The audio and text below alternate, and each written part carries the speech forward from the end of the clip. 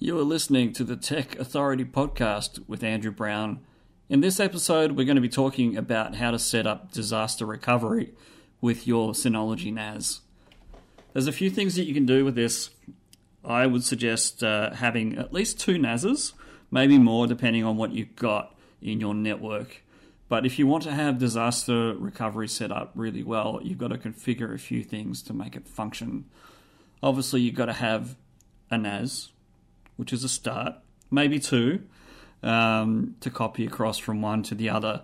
You also require a good internet connection with a fast upload from one side to the other, depending on the location or where you're putting the other device. Now, I have set up disaster recovery for one of my clients recently with two Synology NASs, and it was a little bit tricky to set up. But once you get your head around it, it's a fairly simple process. To do it, what I did was I logged into Synology on their website and I created two dynamic DNS accounts for both NAS devices so they were able to be seen through the Synology website. So once you have your names set up for each particular device, depending on how you do it, if you want to do it over the internet, it's a little bit easier, but it's the same process to go through it on the local network as well. I did it on the local network first just to make sure that all the data was copied across before I actually moved it from one location to the other, just to make it a little bit quicker in that process. Once you've logged into one NAS, you're going to have to open a few ports to make it sync on your router. So your NAS will be sitting behind your internet connection, and usually the internet connection has a firewall turned on. You got to go into the firewall and tell it to enable the port that you want turned on. Now, there's a couple of things that you can do here. You have what's called the Cloud Sync, which we talked in the last episode. You can have that turned on. There's one from going, there's a Cloud Sync from going server to server, so it'll look at both NAS devices as servers, and you can either pull it down from one or you can have it transferred both ways, which can make it a little bit easier if you want to recover some data, if you have it set up with two-way transfer. Otherwise, if you just want it to be a one-way transfer, you just set it up one way. So that's one way that you can do it with the Cloud Station server or Cloud Sync server.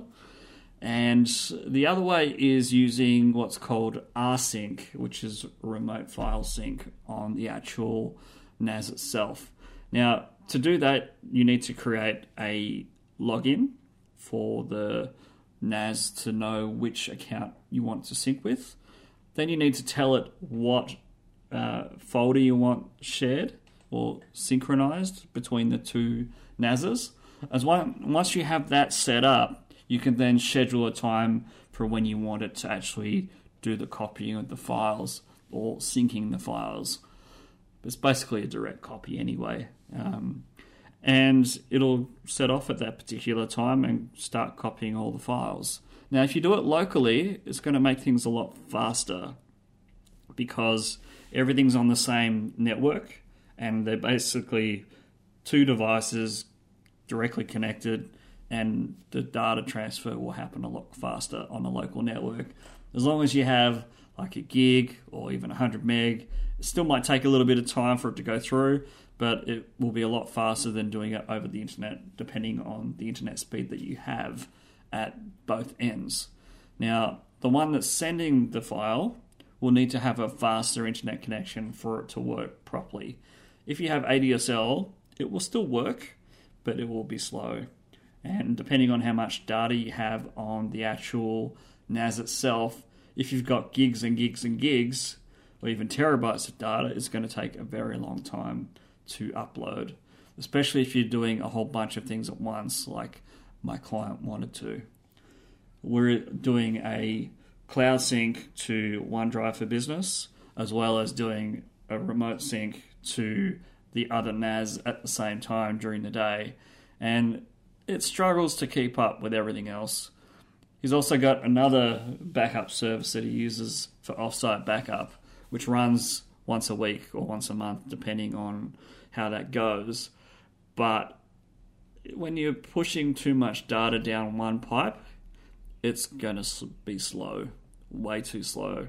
It's like that square peg in a round hole. It's only going to do so much. It's not going to fit everything at the same time. So you've got to be wary about that. But once you've got all that set up, the remote sync will function. The ports have to be open at both ends, at both internet connection ends. One on the sending side, one on the receiving side. And then once that's open, the files will just communicate and download from one onto the other, and then you've got your disaster recovery set up. It only works well if you have decent internet connection. If you don't have decent internet connection, you probably will want to think about doing that. Even looking at like a 4G modem that you can plug in to use it off-site.